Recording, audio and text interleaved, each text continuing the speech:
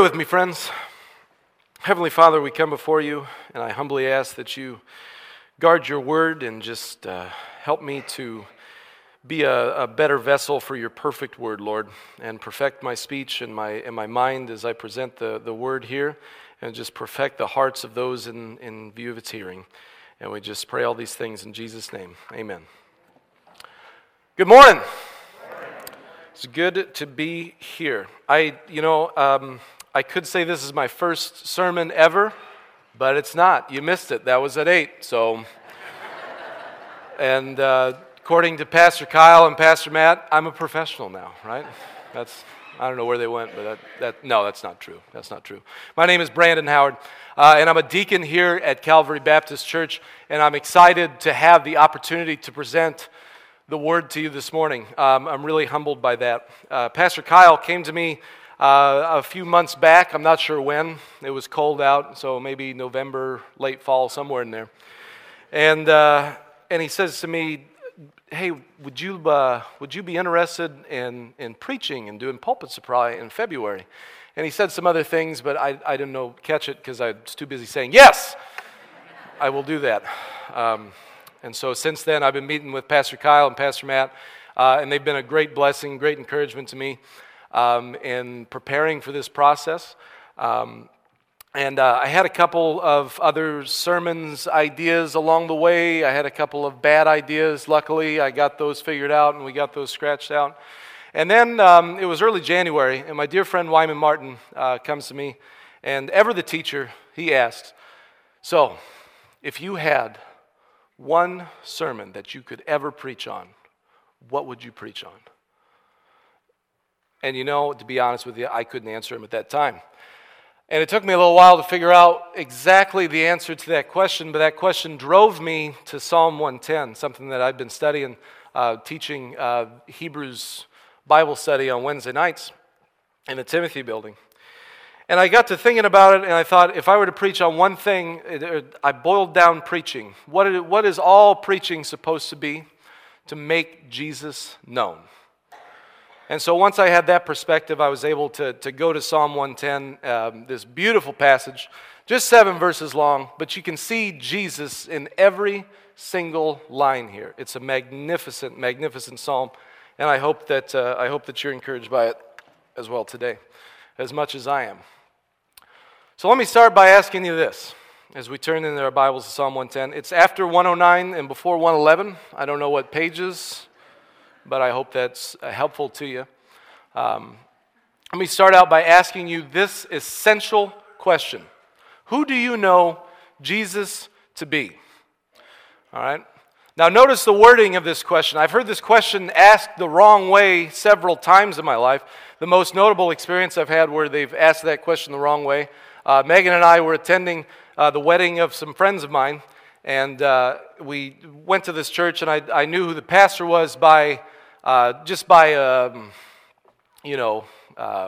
reading her name in the newspaper a few times. She wrote in, it wasn't like in the arrest columns or anything, but she wrote in editorials, and I knew I wasn't too impressed with her editorials, so my expectations were pretty low to hear her in the pulpit. And so we got there, and we're watching the wedding, and the happy couples up there, and this gal's dragging on about this really shallow theology, really bad stuff. Hallmark would be ashamed of some of the stuff that she was saying, about love.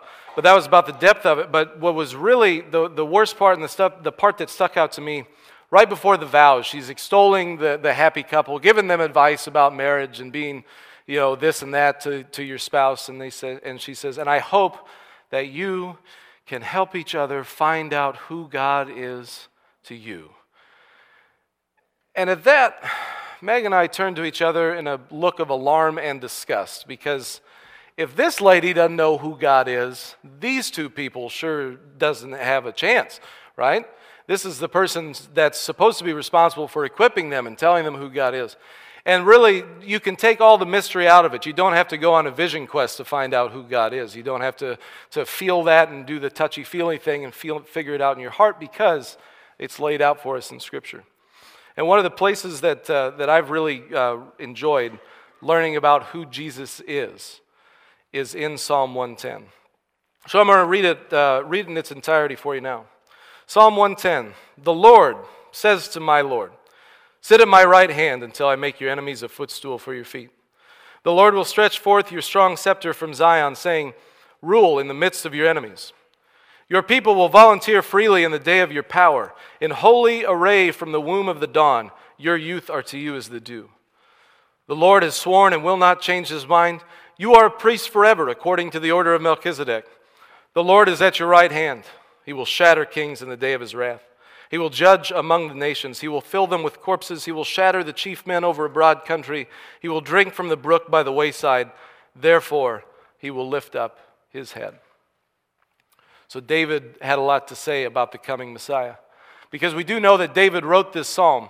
And if you've ever spent any time in the book of Psalms, you know that the Psalms are not just one cohesive book. They're a collection of poetry. 150 of these poems or hymns written throughout a period of time. Most of them we can attribute to the man after God's own heart himself, King David. And David wrote this psalm. We know that by the earliest traditions that arose out of Old Testament Judaism, they attributed it to King David. And also we can take the word of Jesus himself, who attributed this psalm to King David when he quoted it in New Testament times. Because there's an interesting passage, I think it's in Matthew 22, if you want to read it sometime, where Jesus questions the Pharisees and he asks them whose son the Messiah is. And of course the Pharisees give the answer, it's David's son, right? And so then Jesus points them to this psalm, and he says, then why does David speak of the Messiah as my Lord, right? And so we know then that this is a psalm of David, and we'll go into that a little bit more detail here in a minute. But we know that this is a psalm of David about the Messiah.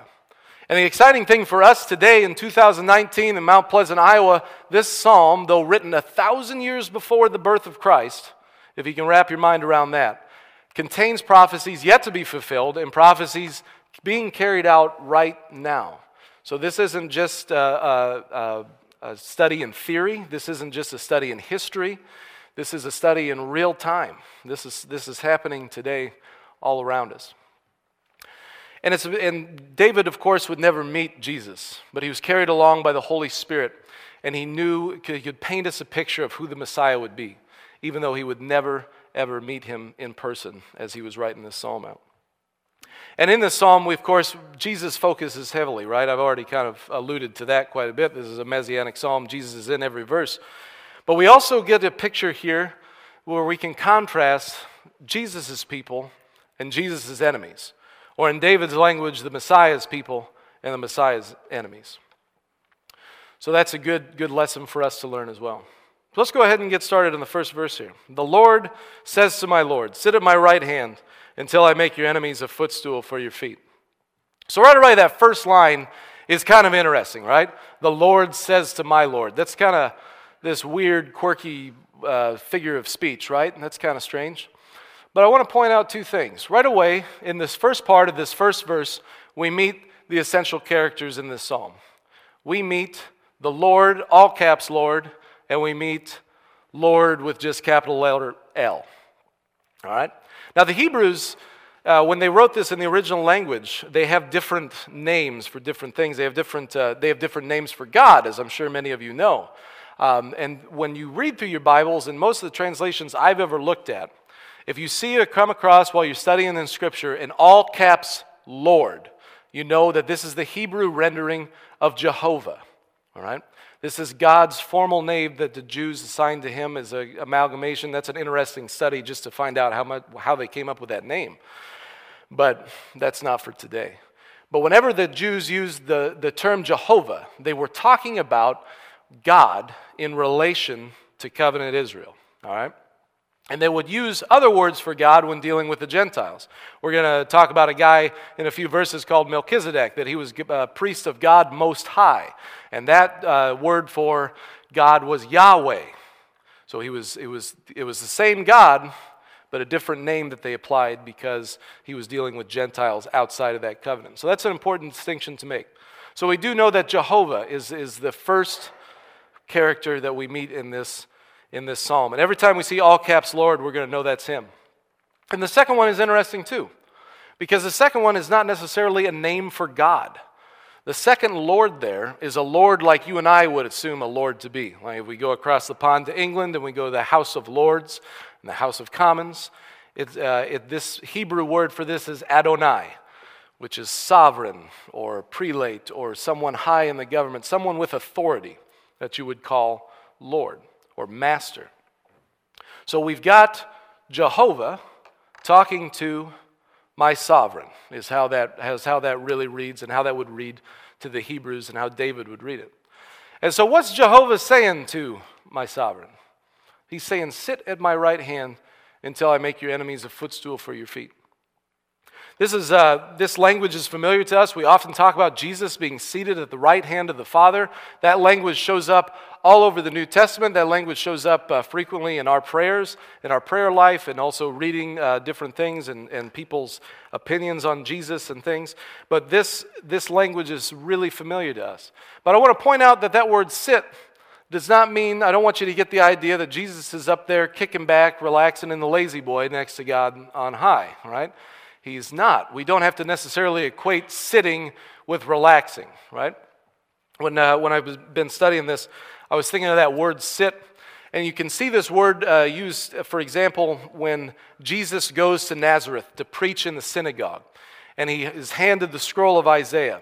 And Jesus reads from that scroll of Isaiah. It's a great story. He reads from that scroll of Isaiah. He furls it up, and what's he do? He sits down. It was common practice in Jesus' time for rabbis and teachers to read the word and then sit to teach about it, which I got to say has some appeal because I'm getting a little bit tired. Going to have to find some Dr. Scholl's for my shoes. But that sitting there was in Jesus', even in the synagogue, was a place of authority, right? The rabbis weren't taking a break and taking a load off. They were sitting in authority and teaching the Word of God. And so we have the same picture of Jesus at the right hand of the Father. He's still sitting, but he is sitting in authority and still active, and we'll see a little bit more of that activity here in just a little bit. And we see Jesus sitting at God's right hand.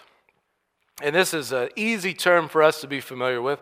If you say to somebody, yeah, that guy, he's my right-hand man. Everybody knows that phrase, right? It's somebody that's your right-hand man, that's your go-to guy or gal. That is the person that you trust with anything. They never let you down. And so that is a position of honor. And if anybody's ever called you their right-hand man, you know that feels pretty darn good, right? And so Jesus is at a position of honor there, sitting in the throne room in the majesty of heaven, right next to his Father, Jehovah.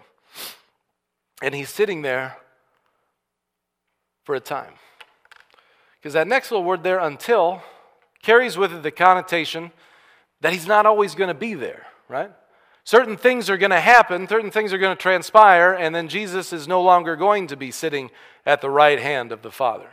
And we're going to see this activity here in a little bit play out in a few verses. But we do know that he's sitting for a temporary time. And we do know that here, now, 2019, when we think of Jesus, don't think of him as a historical character. Don't think of him as somebody that showed up on the scene 2,000 years ago and he's going to be coming sometime. He is there now, living and active in the throne room in heaven. And he will be coming back. And we see there the kind of the plan for Jehovah that he lays out for his son. You're going to sit there for a time until I make your enemies a footstool for your feet. And you get this idea that Jesus' enemies are going to be totally submissive. They're going to be completely made low, right? Because you're not going to take an enemy and then sit him in front of your chair and prop your feet on him if the enemy's still got some fight left in him, right? That'd be kind of a weird way to do things. But no, the enemies are made completely low. And we know that God is carrying out that plan right now in front of our very eyes. So in verse 1, we can see, if you're following along, if you want to jot down a note, verse 1, we can see Christ as exalted. We see Christ exalted, and that's where he's at right now. And verse 2, the Lord. So we know who's doing the action, right? We got this word study figured out. This is Jehovah. This is God the Father. He's doing the action. So the Father sends forth from Zion your mighty scepter, rule in the midst of your enemies. And so we know from Scripture and a lot of commentaries on this psalm This psalm has a lot of, like I said, prophecies yet to be fulfilled. And a lot of commentaries point that this is going to be completely fulfilled in the second coming, right? And we see that played out in greater detail in the book of Revelation, of Jesus coming down on Mount Zion in the Battle of Armageddon and issuing forth his millennial reign and all that. All of that starting from the starting point in Israel. But I think it's more than that. I think that there's some of this happening right now. And we know that, not to say that this won't be completely fulfilled in the future, because it will. But we know for sure that as Jesus is in heaven right now, that he is ruling in the midst of his enemies.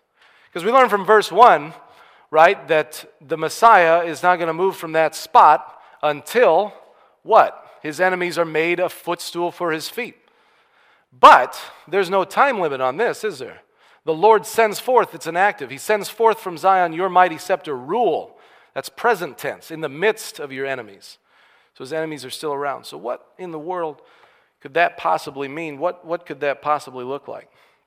Friends, I think throughout the history of the church, we can see this playing out really easy. We think of the Holy Spirit coming down on Pentecost in the city of Jerusalem, going out to the apostles, and the apostles taking the word of God, taking the gospel out to the nations from that point, right? And he's spreading the mighty scepter, spreading the mighty works of Jesus throughout the world. And there is much, much contention. They have a lot to contend with. And we see that today too.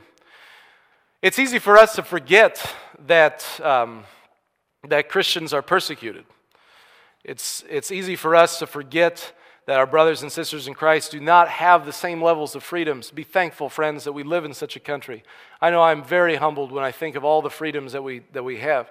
I mean, I think of this morning, I stopped at McDonald's for a cup of coffee on the way in before first service, and it was I was, I'm all dressed up, and who in the right mind is going to be wearing a suit and tie to McDonald's on Sunday morning? It doesn't take much logic to figure out where I'm going or what I'm up to, right? I didn't have to hide it. I was there. I was in public. And I drove, and just like you guys did, you parked out there in broad daylight, right?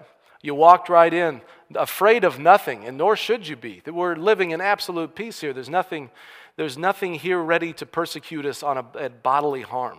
And we take that for granted. But here in this map, friends, we can see these countries. And these countries, this is put out by a group. This is the World Watch List. You can look it up online. I follow a website, opendoorsusa.org, and they give aid to persecuted Christians throughout the world. And they come up with this list every year, and they have different metrics for how bad things are, right? It's like kind of a score out of 100, and they have different metrics, and I'm not going to go into them in great detail there. But I just want to impress you how broad a territory that really is. Right? And just think of, we see some of the most populated countries there. We see India, we see China. There's so much of the world's population that are under persecution right now. But I don't want to be all doom and gloom, friends, because we can take heart and know that the gospel is being spread in those countries. Jesus Christ is ruling in the midst of his enemies in those countries. Jesus Christ in his gospel is being proclaimed in those countries despite immense persecution. You read accounts of people in North Korea, number one on this list, by the way. You read accounts of people in North Korea, just how clandestine they have to be. Where they don't even tell their children until they know for sure that their children won't betray them to the government. So intense is the scrutiny, and so intense is the cult of the emperor there for their leader, that they are willing to betray their own parents. And they meet in secret and bury Bibles in the woods, and they have to go to the woods to dig up the Bible to even have a worship service. But friends, there are over 300,000 Christians in North Korea. That is ruling in the midst of your enemies. So take heart, friends. Verse 2 teaches us and shows us Christ as ruler. And one more thing to add to that. We see in the last bit of Matthew, we know of the Great Commission, right? Most people are familiar with the Great Commission. Most of you can probably recite it from heart. Go therefore and make disciples in all the nations, baptizing them in the name of the Father and the Son and the Holy Spirit. What's interesting, though, is the line right before that. So this is, if you want to, as a reference point, Matthew 28, 18. And Jesus came up and spoke to them, saying, all authority has been given to me in heaven and on earth.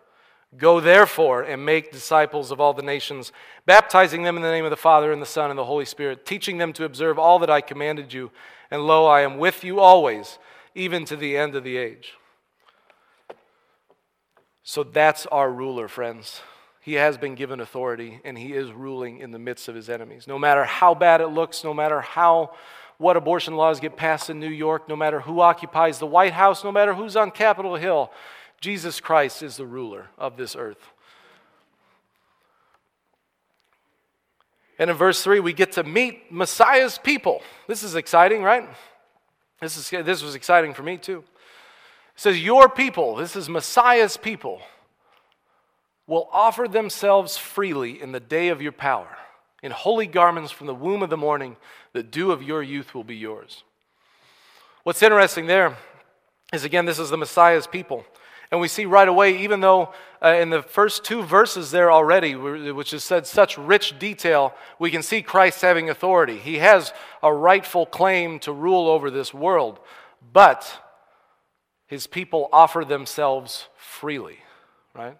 And that's one of the great mysteries of the faith to me, is this idea that God knew you would be saved and called you from the foundations of the earth. But there's still a point where you have to make that decision to follow after Christ. It's a voluntary thing.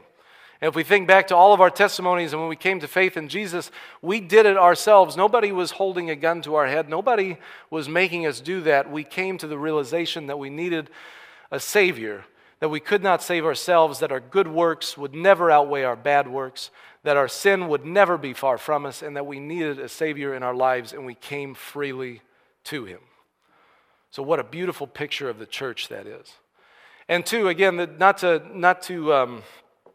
don't want to make it sound like I'm reinventing the wheel here. A lot of commentators do point to this verse as, again, being completely fulfilled in the second coming. And we can see that again in Revelation. We know that when Christ comes again in the battle of Armageddon, his saints will be with him in the holy garments. And we do see that language again there. But friends, like I said, Psalm 110 is like a breathing, living document. There's parts of this prophecy that are living out now, and I think they're giving, the Holy Spirit has designed that and doing that to give us a taste and a foreknowledge of things to come too. So it's a beautiful illustration of the faith. And it should be noted too, and I didn't underline this and I wish I had, but in the day of your power. In a couple of verses now, from now, we're going to look at the day of wrath. But right now we're talking about the day of power. So when David seems to separate the two a little bit. And I did all kinds of Hebrew and Greek research on this word and trying to figure it out and thinking, I could clinch it and figure out the mysteries of this. Now, power just means power. But you know where else power is used at in the Bible? Where Jesus' power was demonstrated the most when he walked this earth was in his resurrection from the dead. Jesus' power over death. And I think that's the power that we're looking at here. Is that right now in this church age, we're living in light of the power of the resurrection. You look at the New Testament epistles, you look at how much Paul labored over this point about the resurrection. Because you didn't see Paul telling the churches, if the Last Supper was a lie, then we are to be most pitied. Did you? Or if Jesus' parables were all lies, we are to be most pitied. No, if Jesus' resurrection is a lie, we are to be the most pitiable people on this earth. It's all in the power of the resurrection.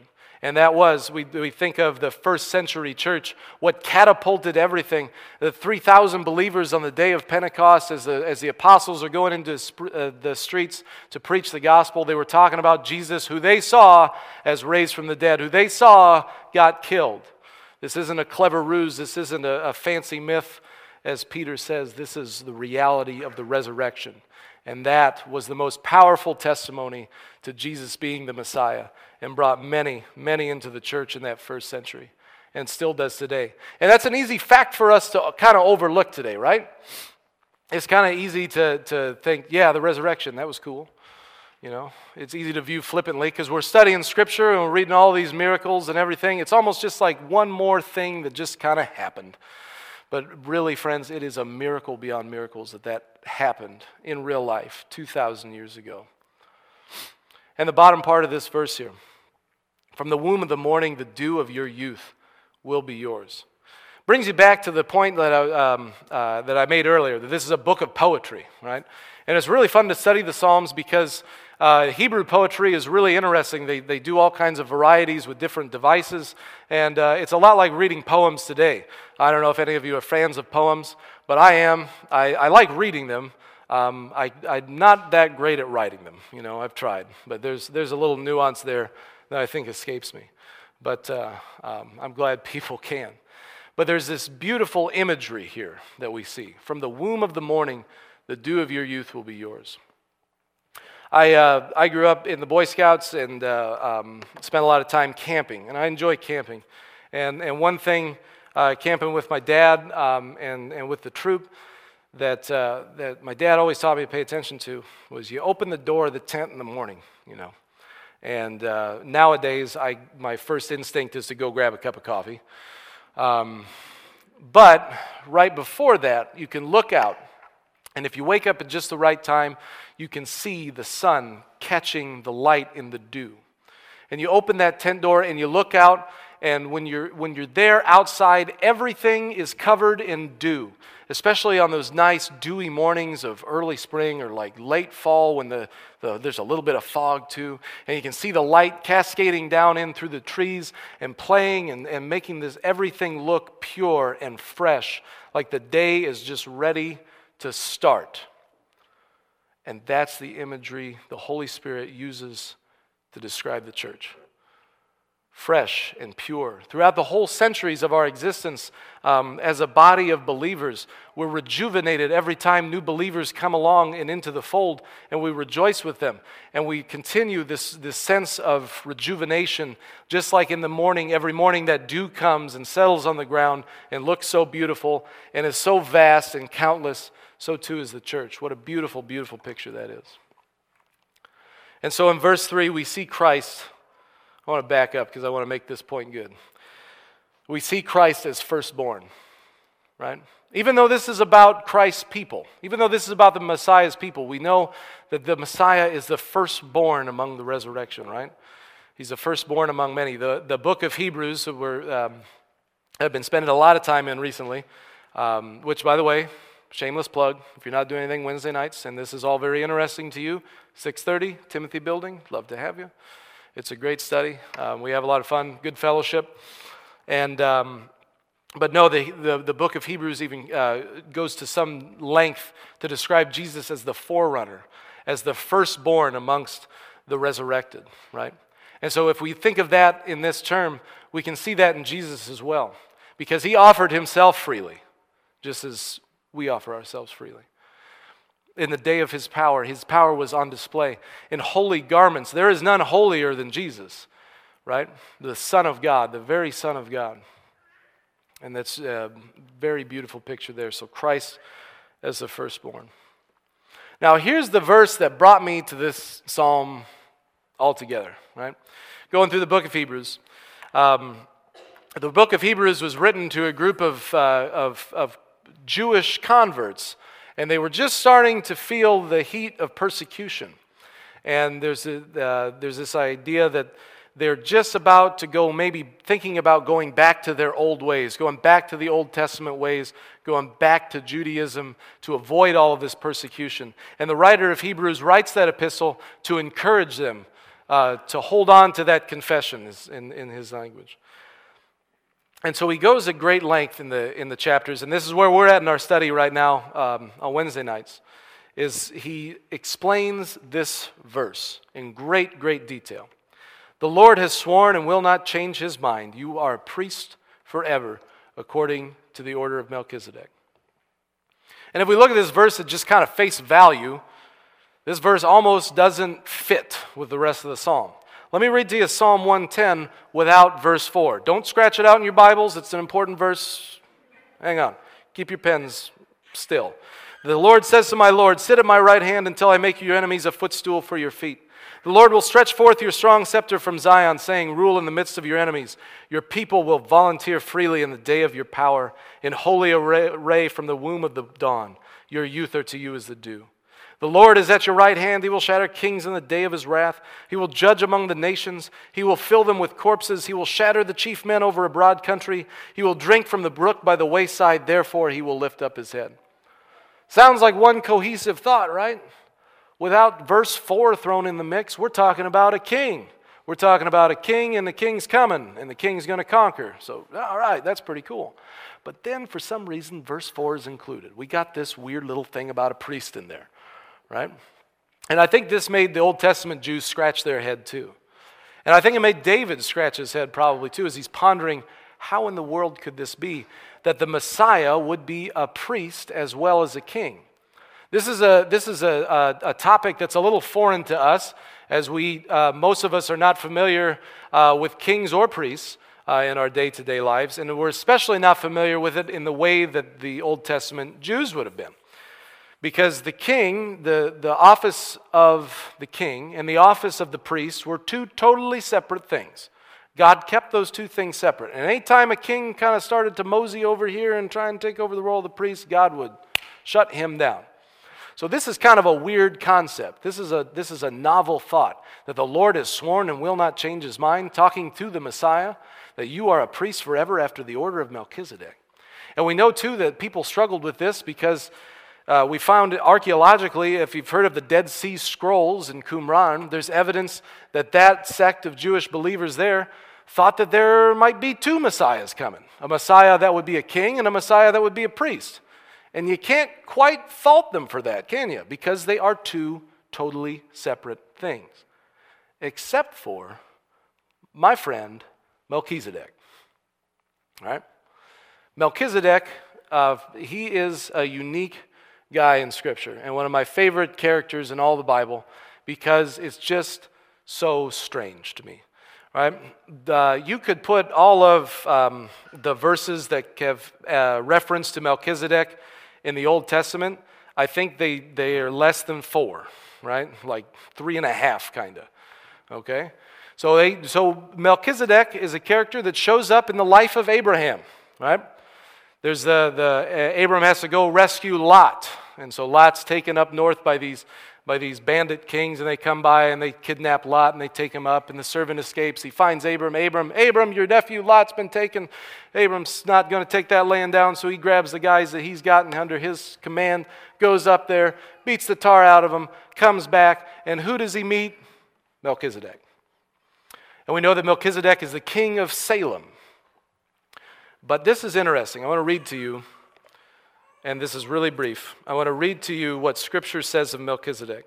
And if you want a reference point, jot this down. Genesis 14, verse 18, and then through the rest of the chapter there.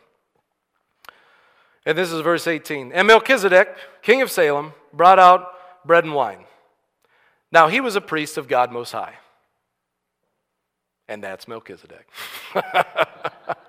That's who we know, what we know about Melchizedek. And Melchizedek then in the next 2 verses is just him talking and delivering these blessings to Abram. And then Abram gives him 1/10 of everything. A fact that is greatly explained in the book of Hebrews that I have no time to explain to you today, because you will all be very hungry by the time I am done with that. But Melchizedek is interesting because he is a priest of God Most High. So Abram meets this king priest, who's not of the covenant, right? Because the covenant of Israel comes to Abram's seed. So Abram and his children are all that's all God's covenant. But this guy outside the covenant is there, and he is a priest of God Most High and a king of Salem.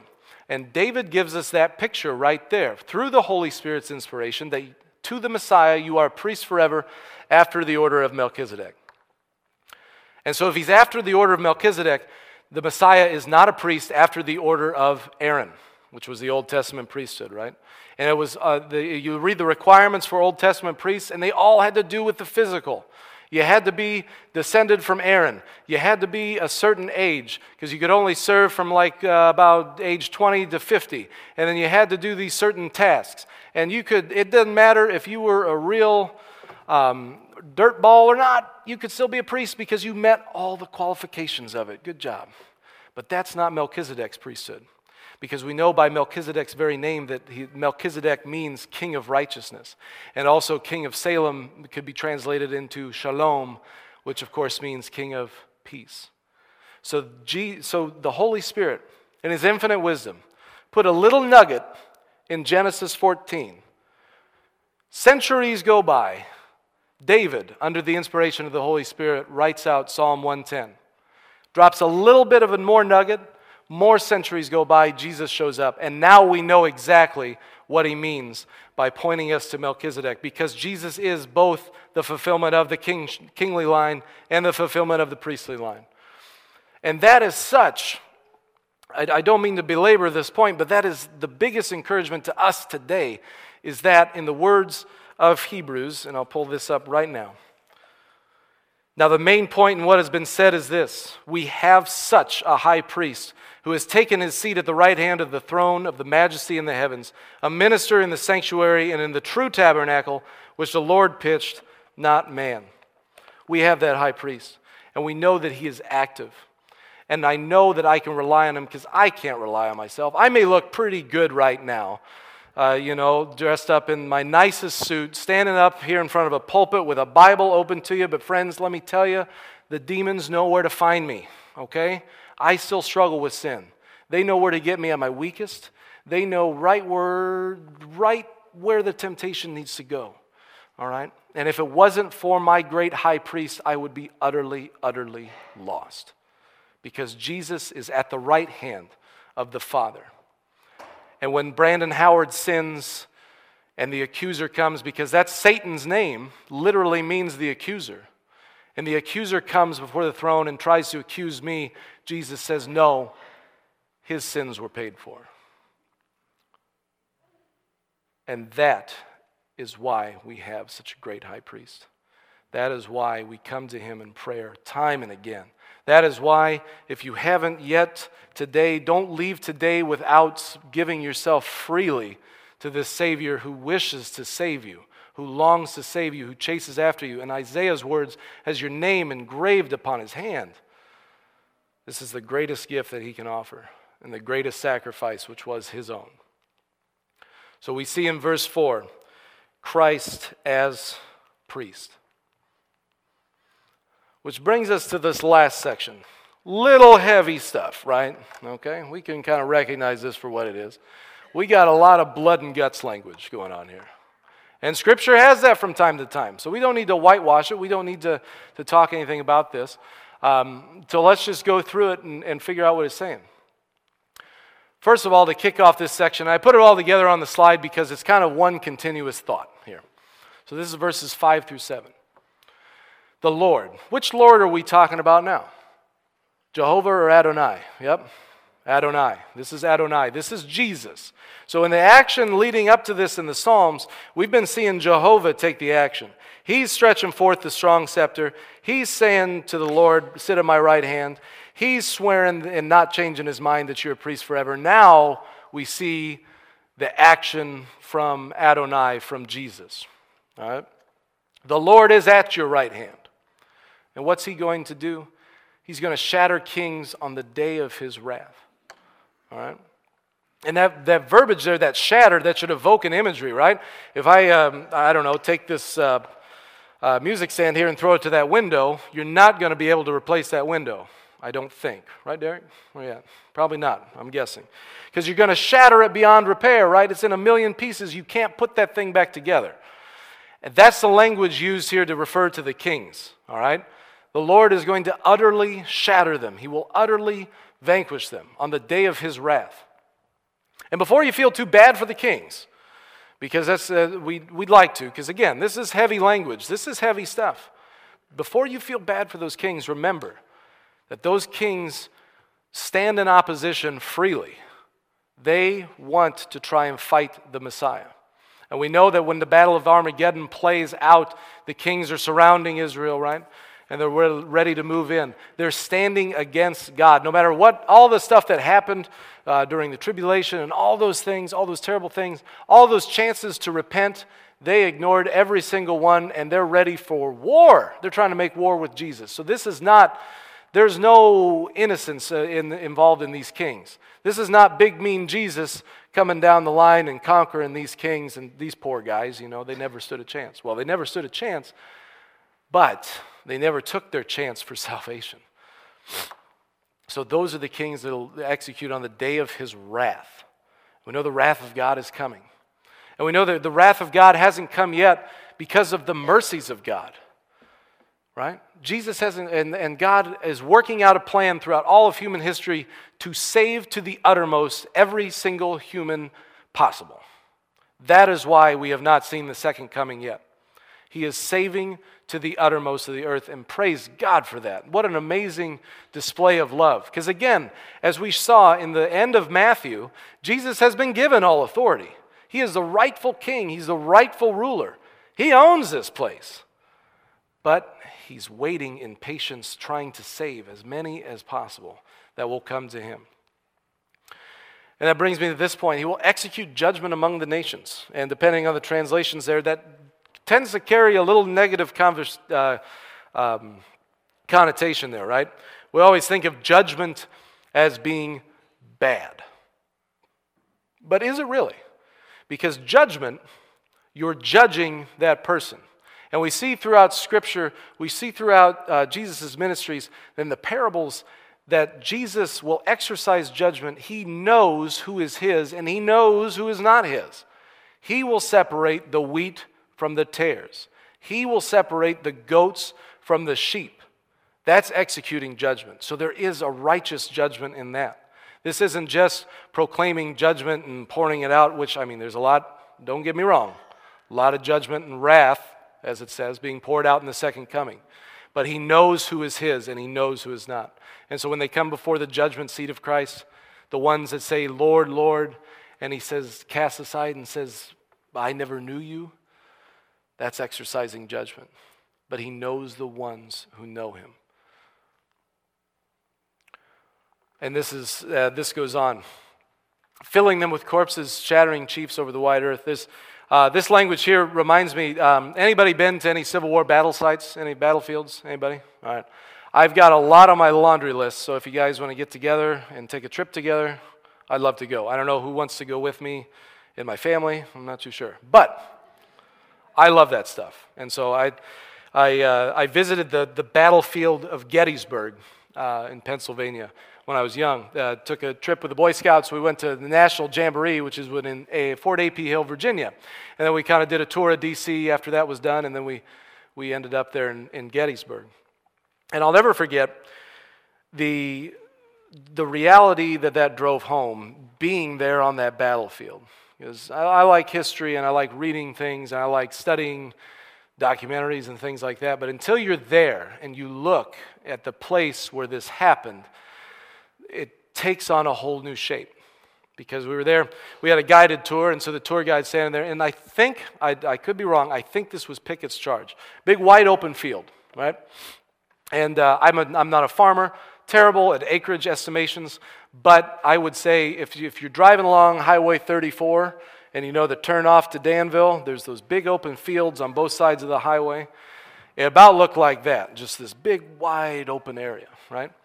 And the tour guide called our attention to this big, wide, open field of nothingness. So it terminated over there somewhere in the trees. But he said, we have accounts from that day after the battle that you could walk from this end of the field to the other without ever setting foot on the ground. There were that many corpses at the Battle of Gettysburg. And that hit home. That made it real then. You read all the numbers and statistics from the Civil War, but until you're there seeing the field itself and looking out and seeing and just imagining those poor men all splayed out there dead across that field was really something. And that's the language we use here, friends. This is going to be a real battle. This is going to be a real war coming when the second coming of Christ. He's coming as a conqueror, right? He's coming to put down the rebellion at last on his earth. And so just be aware that that's a widespread worldwide thing. And we know too that from this language at the bottom, kind of different language, but it would have been familiar to kings of antiquity, to guys like David. So he'll drink from the brook by the way, therefore he will lift up his head. So if you were a king in antiquity, you would have a campaign path set out, right? And you'd have your big, strong, you have all your armies and all these things and supply trains, and you'd go out on your campaign trail. And you'd be doing the battles and conquering and moving right along. And then you'd have to set up camp at some point, right? So you'd set up some camp over here. And as was customary, kings and generals, they're in charge of a lot. They got a lot of stress going on. So they might be able to go into a nearby city, relax, catch up, refuel, drink some wine, eat some bread, just relax, right? That's not the picture we get here of our Savior. When he starts this process, he's going to finish it. He's going to drink from the brook by the way. He's not going to stop and take a water break over there in this other city over here. He's going to keep going on that campaign trail to see it through to the utmost. And therefore, he will lift up his head, and it'll be completed. So we see in these last verses here, Christ as conqueror, Christ as judge, but more importantly, overall, Christ as victor. He will win the day.